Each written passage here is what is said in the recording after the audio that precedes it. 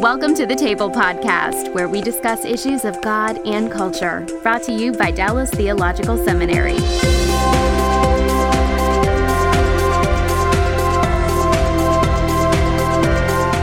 Welcome to the Table. We discuss issues of God and culture. I'm Gerald Bach, Executive Director for Cultural Engagement at the Hendricks Center at Dallas Theological Seminary, and our topic today is one of the sacraments or ordinances, we'll be talking about what that is, of the church, namely the Lord's Supper.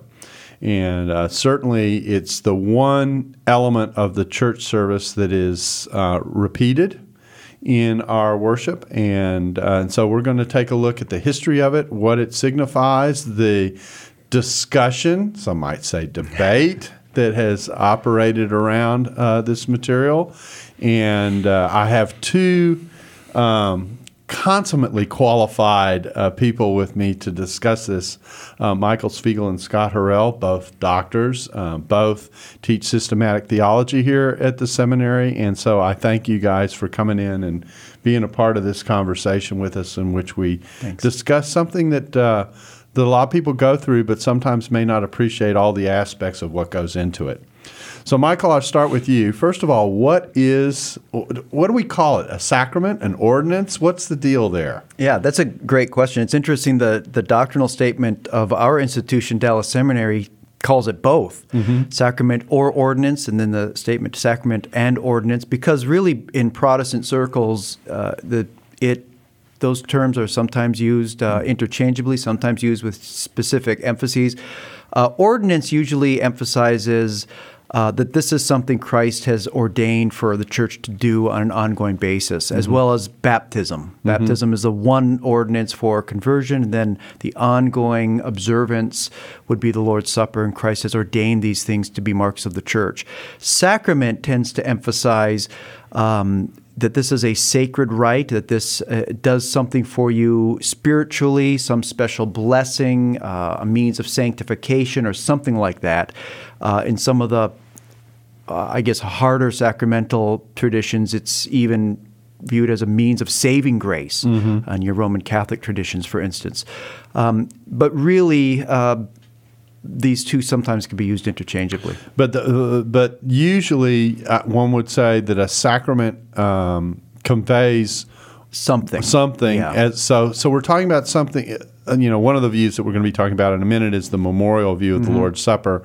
And if you have a memorial view of the Lord's Supper, you tend to call it an ordinance. That's right, and versus a sacrament because of the distinction that's going on there. Now, Scott, how was that in terms of introducing this in the distinction? Did we do okay? Oh, I think you did fairly well, yes. I think it's interesting that when you see the church pick up with baptism, which parallels the Old Testament circumcision as one was brought into the covenantal family. And then, of course, the Sabbath was that ongoing regular reality of the Old Testament.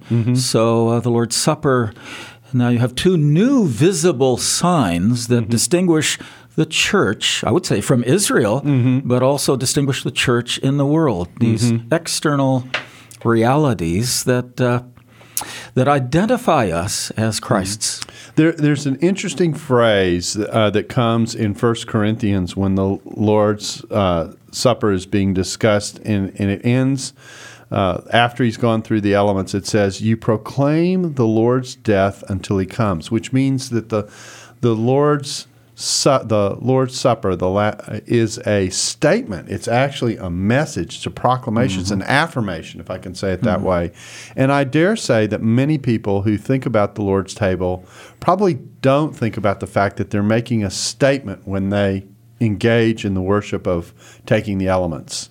That's right. I mean, really, the Lord's Supper is a tangible, edible confession of faith. We are participating in the symbolically the body and blood, at least. Everybody thinks it's a symbol. Everybody knows it's a symbol of something. The question is it more than just a symbol? And so we are confessing several things: the death of Christ, the real physical body of Christ, the real incarnation, and because we are continuing to participate in this prior to the kingdom, we're anticipating the return of Christ. So it's really very rich image of a lot of things, not just one thing. Yeah, I'd like really to call it the Grand Central Station of Christian faith, because you have the Paschal Lamb, of course, the whole Passover motif and the sacrificial realities of the Old Testament. But then, of course, our Savior as the Lamb of God, as Mike was saying, we look back and thank in this memorial sacrament our Lord's death on the cross. But in a way also, as I partake of the Lord's Supper again and again, I think, but as the Lord gave his life for me, so we are a part of a body of Christ. And in a way, the body of Christ relives this life in some ways. There are martyrs in our day that are giving their lives literally for our Lord. And as I partake of the Lord's Supper, I should be willing to do that as well. But then it arcs into the future as well, as we look at the Lord's return and his physical lordship as he eats and drinks again. We waited until that marriage supper of the Lamb with apparently real bread and the real cup. Now, I've heard the phrase used of this meal, and it's a way I kind of do like to think about this as a kind of covenant reaffirmation. I'm reaffirming the relationship that God has given me by his grace and the means by which he provided it. And in that, there's an affirmation, and it's not an individual affirmation. It's a corporate affirmation that we all make together as we partake together of the table. What do you think of that way of thinking about things? Yeah, I use the exact same image that baptism is this rite of initiation into the covenant community where we become one member of this body, where we exercise gifts and mutually encourage and build up one another. And then the Lord's Supper is that covenant renewal, that reconsecration, where we together as one body are offering ourselves in consecration. And really, weekly, I believe originally it was a weekly reaffirmation of this baptismal pledge to live this Christian life as a disciple. So we enter into our identification with the death of Christ. We reaffirm our role and participation in the covenant. I take it's the covenant that the death establishes. So we're thinking the cup of the new covenant. The cup of the new covenant here. So we could perhaps go into more detail. not at this That's time. right. But nonetheless, so Christ's death establishes the hope of the new covenant, two of which the key provisions are forgiveness of sins on the one hand and the idea of the law written on the heart, or the idea of the Spirit being sprinkled clean so that the Spirit can come in, that kind of picture. So all that is at work. Now, that's a relatively simple summary and overview that we just went through to kind of orient people, but actually fairly non-controversial up to this point. Exactly right. Now we're going to shift gears and talk about the history of the way this has been viewed. And I'm going to use phrases like, one of the things of theology is that you need a translator to do theology, right? Because we use all these terms that only theologians use, and sometimes not even in their spare time.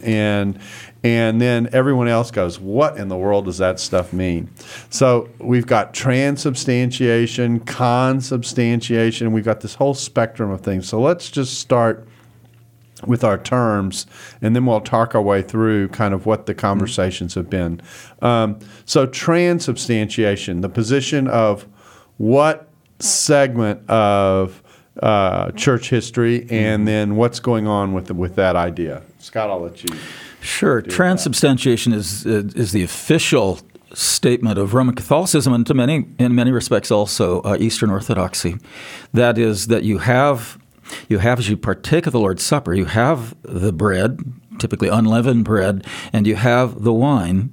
And yet, while visibly that is bread and the cup, the wine, yet that becomes in a miraculous way the actual flesh and blood of our Savior. So it is transferred into or what's the word I want to say there? Help me out. Yeah. But it's made into. It becomes, even as you eat bread and drink wine, it becomes the Lord's flesh and blood. And there's some strong scriptures that would point that way. Oh, you're thinking about John 6 and John 6. You want me to read it right now? Yeah, well, you can if you want. Yes. Sure, we're into scripture reading. That'll work. As will. This is the famous Net Bible. I'm not sure who wrote it. Yeah, that's exactly right. Yeah, but it catches everything.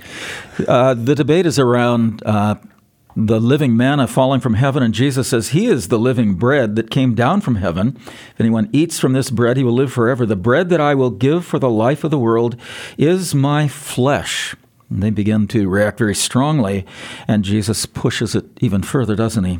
I tell you the solemn truth, unless you eat the flesh of the Son of Man and drink his blood, you have no life in yourselves.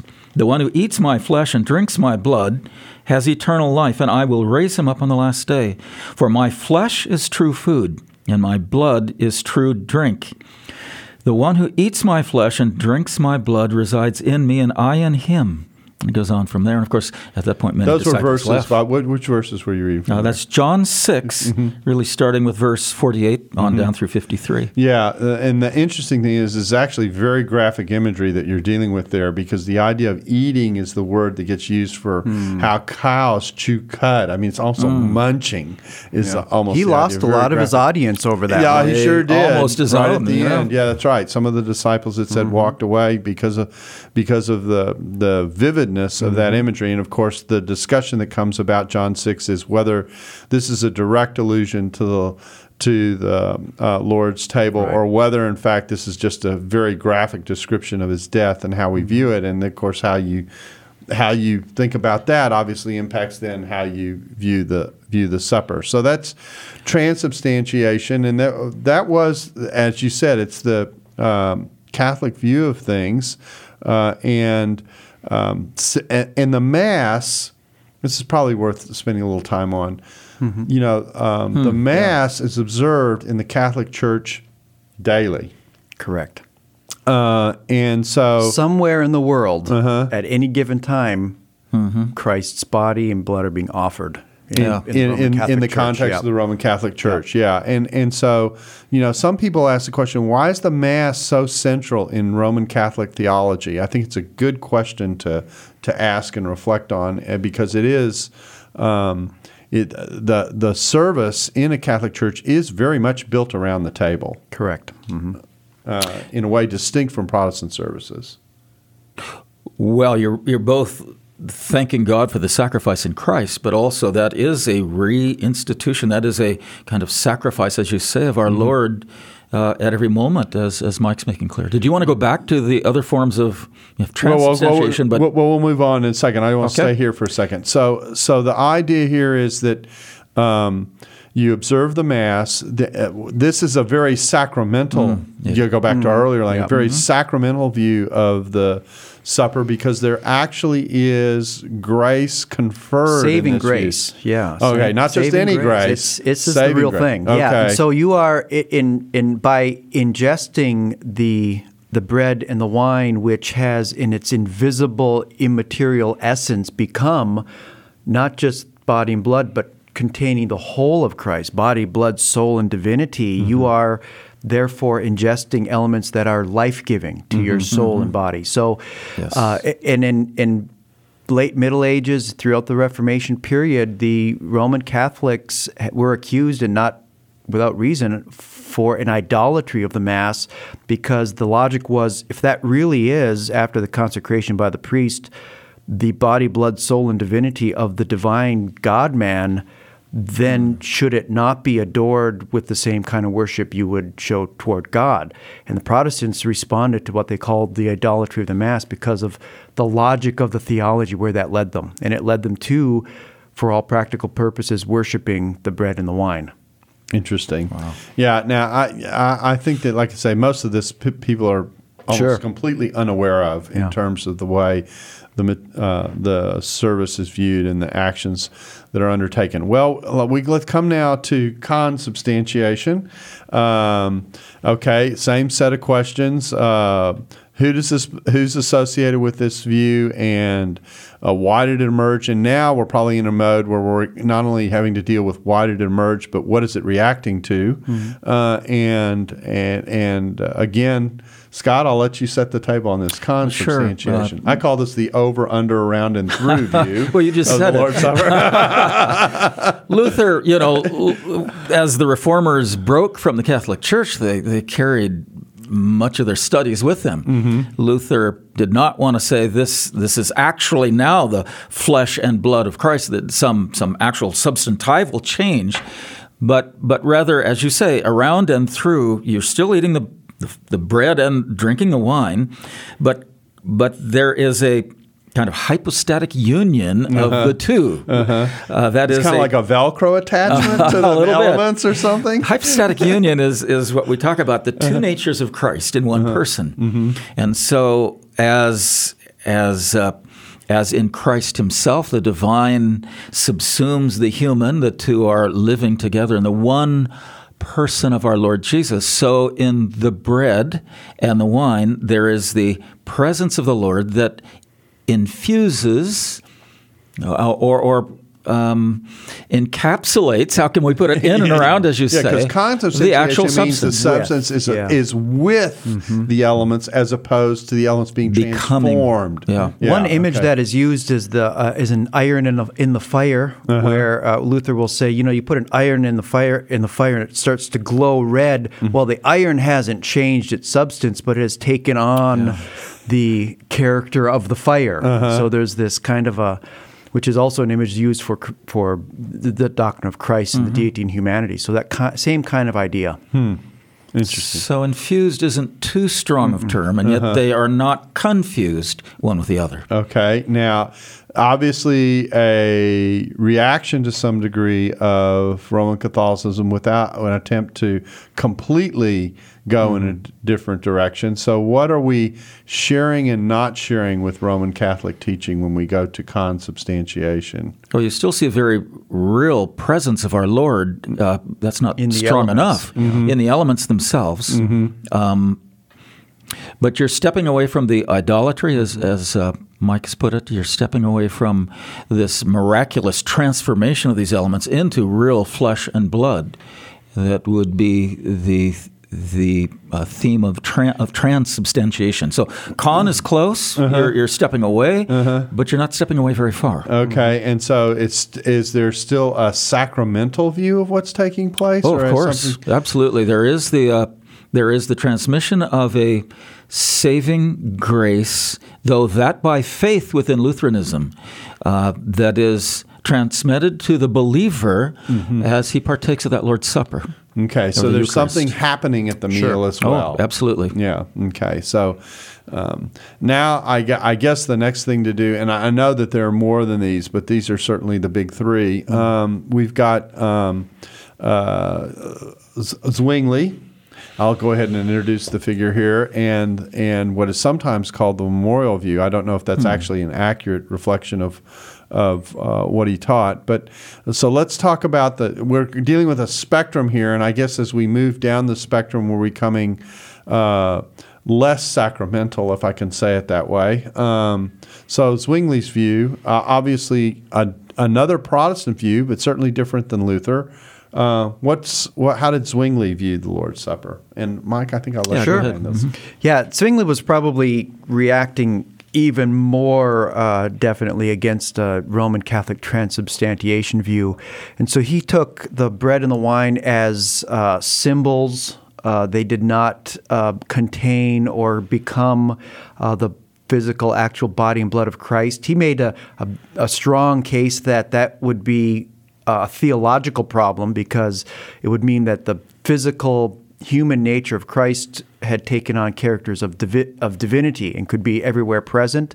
And he said that would be a problem because Christ is bodily at the right hand of the Father.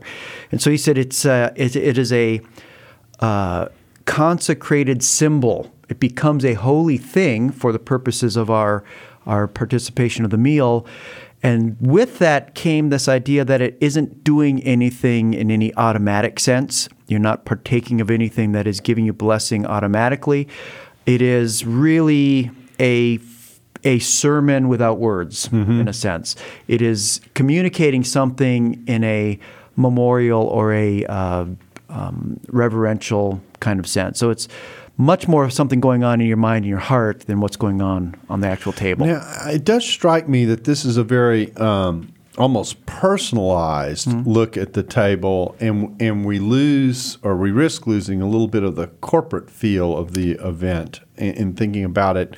I mean, when I hear the word memorial, and maybe this is reacting more to the English word, I'm thinking about this being primarily a reflective exercise of one kind or another. It's meditative, it's reflective, it's devotional. Although he doesn't go really far, he doesn't take it out of the context of the community, right. But it really depends on the individual's reflection and faith in response to that. Yeah, and so you not only do you lose the sacramental dimensions that the other views have that are not so much a part of this, but also there is, I almost think the proclamation side of it gets underemphasized, if I can say it that way, because it becomes this more privatized experience almost. Is that fair? Yeah, when you read Zwingli himself, he goes out of his way to show that he's not dismissing the significance of the Lord's Supper. 10 things that this still is doing, Yeah. I think in what becomes the tradition of the memorial view, that's where you go. It sets you off. The boat starts to drift pretty soon. In my tradition, I'm in a free church tradition. I've heard more setups explaining everything that the Lord's Supper doesn't do. And by the time you get to the end of that, you're wondering why you're even doing it. It's kind of like those commercials for drugs that say, take this drug, and then there's 45 seconds of, this may kill you by the time it's all done, so you're more than welcome to have it. Exactly. So, and so, yeah, it's always. I mean, I grew up in a tradition in which this was the dominant view, and it was my initial take on the supper, and in all honesty, it struck me as time has gone on and as I've read the scripture and reflected on it that it doesn't. I have the feeling it doesn't quite say enough. It tells us what it doesn't do, but it doesn't really start asking constructively why are we doing this? What does it do? How are we supposed to do it? What benefit do we get from this? And what are we saying with it? And of course, sometimes in some services, the Lord's Supper ends up being like a tag on to the main service. And so you feel like, well, this is the appendix. Yeah. And so we've gone from a very different place versus the Roman Catholic Mass where it's central, and we've come to this odd place where we're kind of in the, it's a nice thing to do, and we're asked to do it, but don't ask too much more. And historically, it feels like a pendulum swing, right? The Roman Catholics were taking it too far in this direction, and we swing a little bit too far. Yeah, and this was a big deal in the history of the church. It was. It split Martin Luther and Zwingli from having a unified Reformation. Now, there's a very famous incident that took place in the history of the Reformation, known as the Marburg Colloquy. And I'll try and set this up, but I'm setting this up as a non-church historian, so if I botch it, just let me know. But my understanding is that the colloquy was a meeting of Luther and Zwingli. There was a list of 15 issues that they were supposed to discuss. Don't ask me to name what the 15 are. And they pretty much negotiated their ways pretty successfully through most of the list. And then they came to the Lord's Supper. Now, the tradition is about this. In fact, I've seen a painting there's a very famous painting in Germany that when you visit one of the sites, it may even, I'm not sure if it's Marburg or somewhere else. Maybe. Where is it? Maybe at the castle. I can't remember. Yeah, I can't remember where it is either. But it is the famous incident of Luther taking his knife and carving into the wood. I don't remember if this is in Greek or in German. I think it was in Greek. We'll keep it that way. New Testament people will like Latin, that version. something, Right? yeah. Latin, who knows? Yeah. The words, this is my body. And saying, until you can tell me this doesn't mean what it says, we can't agree. So obviously there's something behind all that. What's going on? Yeah, like we said earlier, Martin Luther held that when Jesus said, "This is my body," that bread and wine really did contain the body and blood of Christ. And so you were literally ingesting Christ's body and blood. So he shared that view with the Roman Catholic position, with some differences that we mentioned before. Whereas the other member at the table was Zwingli, who we saw was a total opposite. This is Christ's body and blood are not actually present. It is a figure of his body and blood. And so they could not see eye to eye on that. They both accused each other of heresies regarding Christ. Zwingli was accused of separating the deity and humanity of Christ and being a Nestorian, and Luther was accused of being mixing up the deity and humanity and saying the human nature and the bodily form could be everywhere present. And they left in absolute disagreement and disunity. This episode is brought to you by the Truce Podcast. I'm sure you've been there. You're at an event, a dinner, a small group, and someone says something like, "If you're a Christian, you have to vote Republican." That raises an interesting question. How did evangelicals like me get to the place where we just assumed we'd all vote one way? This season on the Truce Podcast, we're diving deep into the complexity of the 1970s and 80s to understand how evangelicals tied themselves to the Republican Party. It's a story that involves murder, corruption, redemption, and our need to be heard. I'll be talking with celebrated historians like Rick Perlstein, Pulitzer Prize winners Francis Fitzgerald and Jesse Eisinger, and some of the best guests I've ever had. Truce is the show that uses journalistic tools to look inside the Christian church. We press pause on the culture wars in order to explore how we got here and how we can do better. Subscribe to Truce anywhere you get podcasts or listen at trucepodcast.com.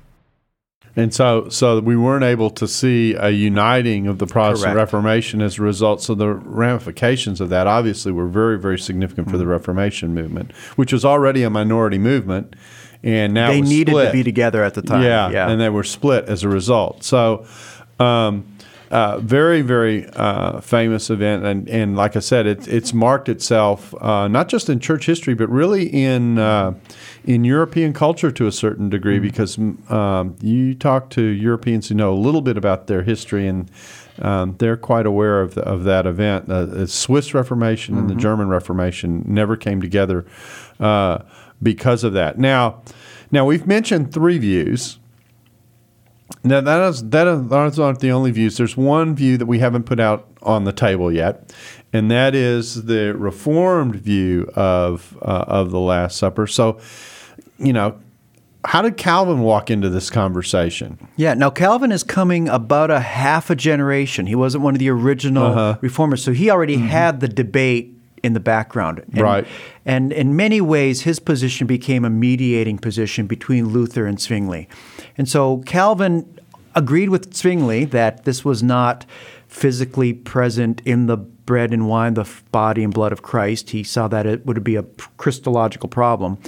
But he also said this isn't a mere empty symbol. This isn't doing nothing. This isn't just a memorial. This isn't just dependent on what we think of it.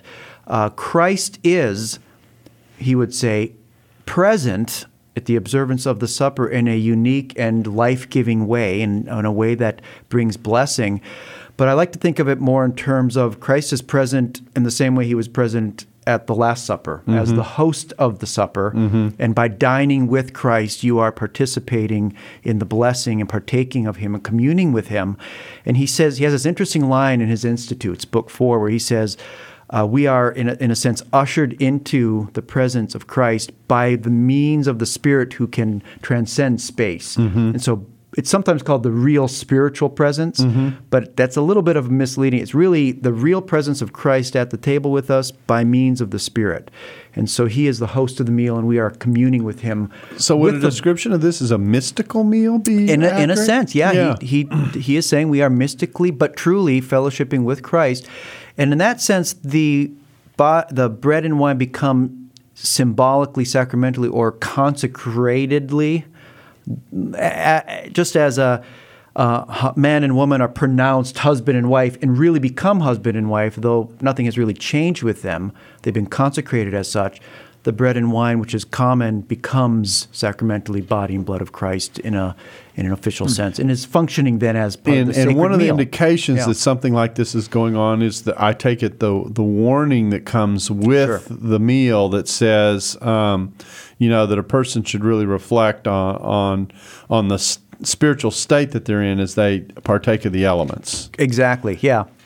Yeah, and in my tradition that had a pretty, I would say, low, a very memorial view of the Lord's Supper, they would tell us what it doesn't do, but then they would warn us. And they would say, but make sure you don't eat of this unworthily because, you could get sick and die. And I thought, that doesn't make sense. If you do it wrong, you die. If you do it right, nothing happens. Didn't quite make sense, especially when you see 1 Corinthians 10 talking about the cup of blessing that we bless. The cup of, the New Testament has a bit richer understanding of the Lord's Supper. You've just reminded me of a question I didn't ask at the beginning that I probably should have, but sometimes we call this the Eucharist. So what's going on with that language? Yeah, it's hard to find the term Eucharistia. It means thanksgiving. It's hard to find that language specifically referring to the Lord's Supper clearly anyway in the New Testament. There are a couple passages possibly.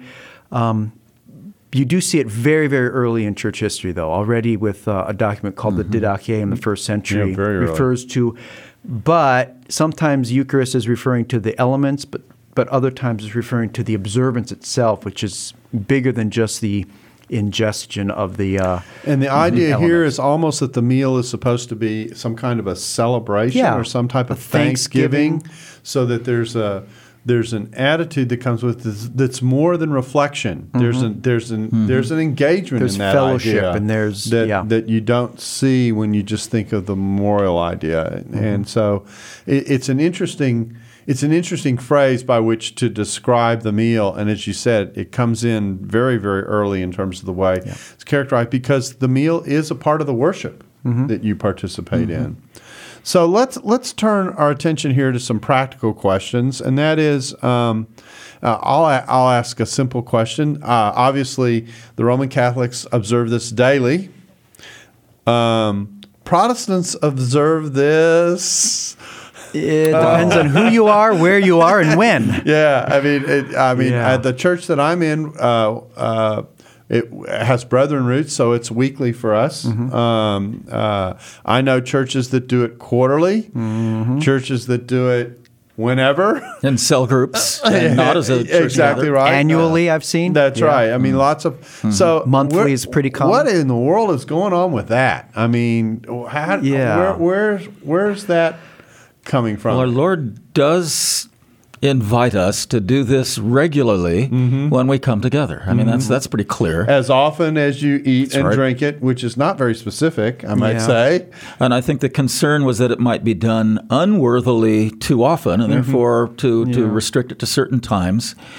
But that participation weekly, I'm in a church that does that as well, is one of the reasons I go to church. I love that time together. That is again the Holy of Holies. That is the absolute center, along with the fellowship and the other forms of worship and so forth. Opening up of the Word, of my walk with God. Yeah. So I'm not sure there's any strict way the New Testament puts it forward to be done in a prescribed way, and yet it is described as usually, I would think, that the Lord's Day, Sundays, when the offering is taken, when they come together, that would have been normative in the New Testament church. Yeah, I'm also at a church that really builds the way they build the service is to actually point towards the table that comes at the end, not as an appendage, but very much as the high point of the service. And so,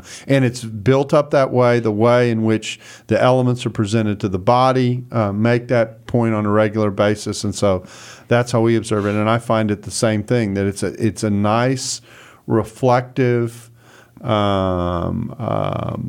affirming time. We usually tie it to a creedal affirmation as well, that it becomes a key part of the service for us. Yeah, and the imagery, and we already mentioned some of the imagery and the meaning and the significance of the Lord's Supper with Old Testament imagery, New Testament meaning, this idea of reconsecration and reaffirming your baptismal pledge and all of these things. The observance is rich enough that it doesn't need to get stale, and you don't have to change your messages to point to the Lord's Supper. It's it's there, and you can always make it work. It's a very rich image. I attend a church that I'm a member of a church that does it monthly. Although I and even the pastor both hold that historically.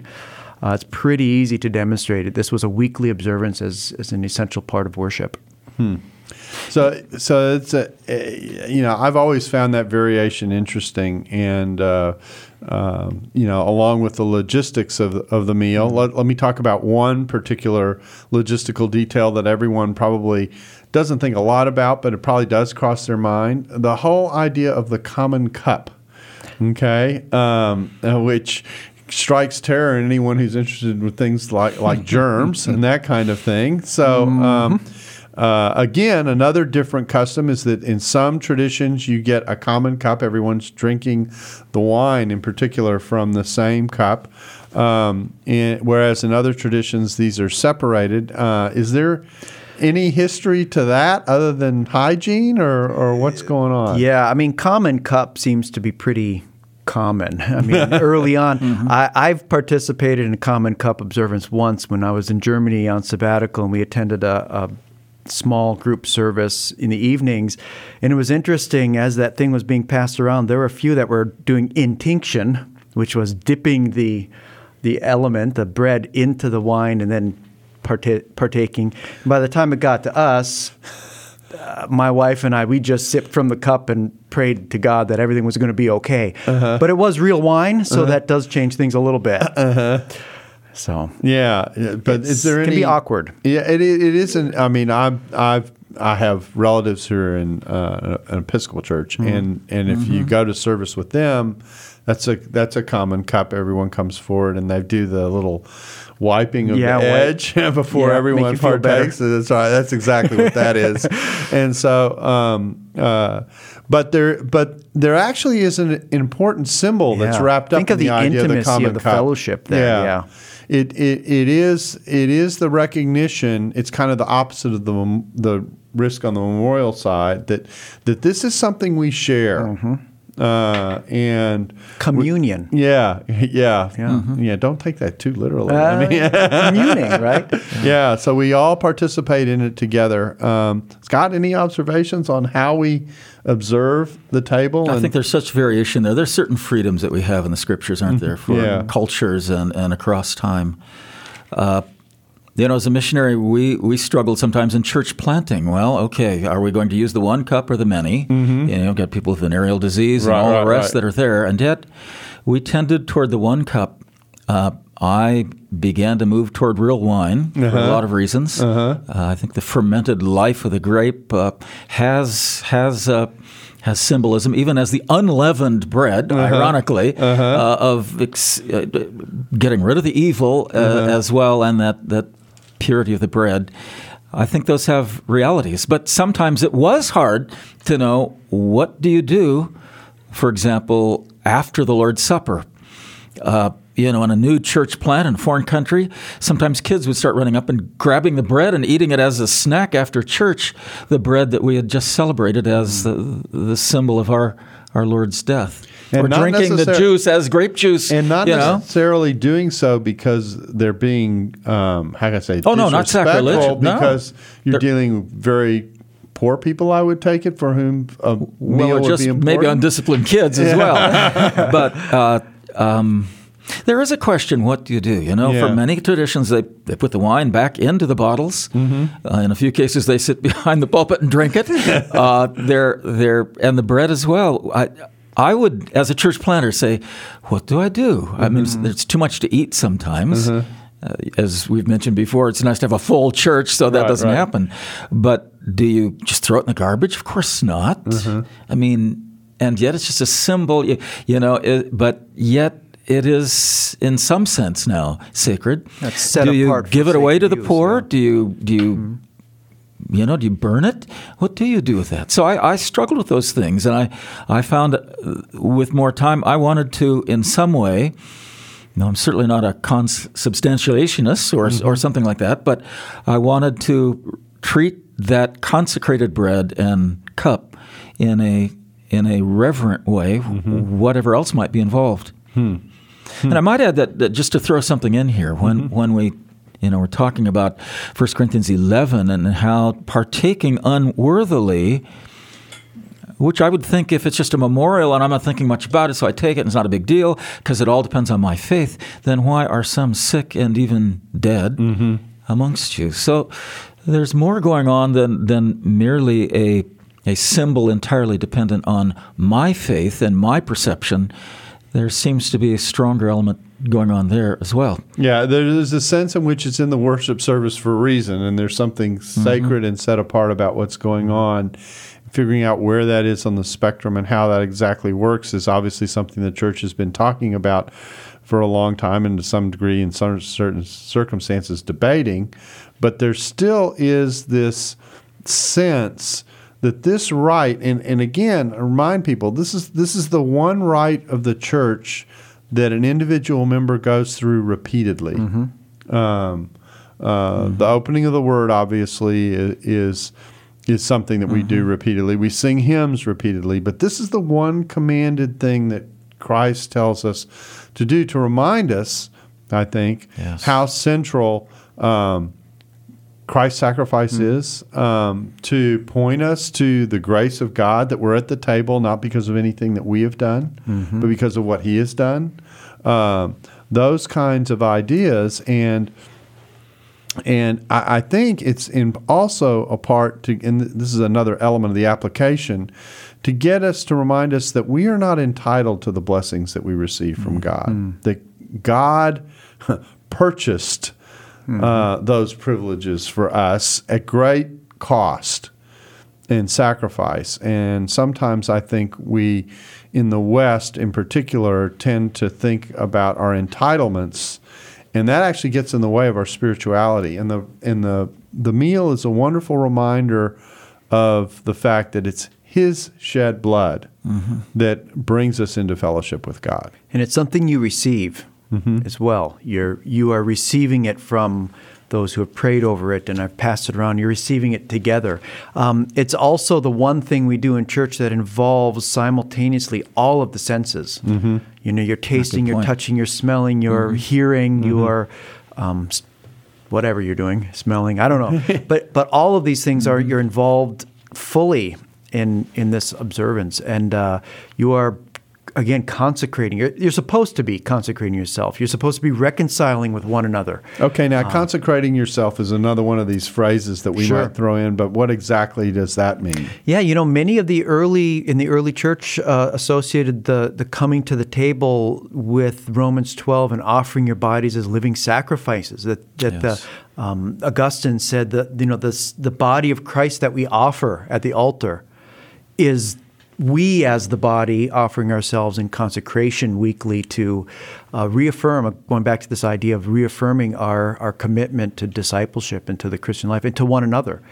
And so it's in that sense, it is actually accomplishing something, reconciliation within the body, as well as a continued reconsecrating or rededicating our lives to Him. So in a sense, in the early church, there was an altar call every week at the end of the service. It was a table call to but it was an altar call not to come to faith, but an altar call to reaffirm and reflect your faith. Exactly. I think in all this too, complementing that, as we look at the soteriology of heaven, there we see the Lamb, the Lamb, the Lamb over and over again. So the marriage supper of the Lamb, of course, speaks to that in Revelation 19, what Jesus anticipated in offering this. But you look at Revelation chapter 5, and to the Lamb you're worthy to take the scroll, to open its seals, because you were killed, and at the cost of your own blood you've purchased for God persons from every tribe, language, people, and nation. The Lord's Supper certainly arcs into the future, doesn't it? It's our hope. And so as we consecrate now, this is the Lamb, 27, 28 times in the book of Revelation. Jesus is the Lamb. That becomes His title. That tells us what He did on the cross before, what we will worship Him forever and ever for, having done for us. Yeah, so it's anticipation of this kingdom. One of my colleagues, Glenn Kreider, says that, each time you take the Lord's Supper, you're hoping it's your last, until the kingdom. That you're not having nice. And I like to say, it's just enough to make you hungry for more. and you're longing for that marriage supper of the Lamb. And of course, the reminder is, who is worthy? I'm back to the entitlement theme again. Who's worthy to receive this and to have done this for us? And of course, it's only the Lamb who is worthy, and it's not something that, again, we bring anything or contribute anything to. Your picture of it's something we receive. It's the gift that we experience. It's very, very important in thinking through this. Okay, we're almost out of time here. Any last thoughts about things that we haven't said about the supper that perhaps should be said in terms of observing it or practical things that we think about as we do it? I mean, obviously, it's more than just sitting there and going, back there somewhere in the dusty past. Yeah. Christ died for me. It's much more than that. I guess one thing that I'm still thinking theologically rather than practically at this point, but in heaven, as we look at that throne of God and the Lamb over and over again, and the myriads and myriads and myriads worshiping the Lamb for what he has accomplished forever, it just dwarfs all of our efforts, all of our supposed worthiness or lack of worthiness, because we're purchased by God. It speaks of the grace of God that overarches everything else. Our simple faith in trusting the Lord, symbolized in that taking of the Lord's table, has eternal effect. It's just overwhelming to me sometimes. Yeah. And that's why I like the word Eucharist, because it is a sense of Thanksgiving. It does engender in the reminder, in the reflection, in the participation, in the covenant affirmation, a gratitude that we're supposed to have, that a great debt has been paid on our behalf, something we could not have paid for and taken care of on our own. Michael, any final thoughts? Yeah, I would say, even though I hold that the bread and wine are symbols of Christ's body and blood, that they aren't empty symbols. They're accomplishing something. They have rich meaning that we really need to retrieve in our worship services. Well, I want to thank you for coming in and talking about the Lord's table with us. This is a rite that people regularly go through in the service that they think somewhat about, but perhaps not enough. And to have a sense of the history and what's gone into it is an important thing. And to be moved to reflect on the goodness, grace, and kindness of God is something that's worth the time. Amen. So we thank you for being a part of the table, and we look forward to having you back with us again soon. Thanks for listening to the Table Podcast. For more podcasts like this one, visit dts.edu/thetable. Dallas Theological Seminary. Teach truth, love well.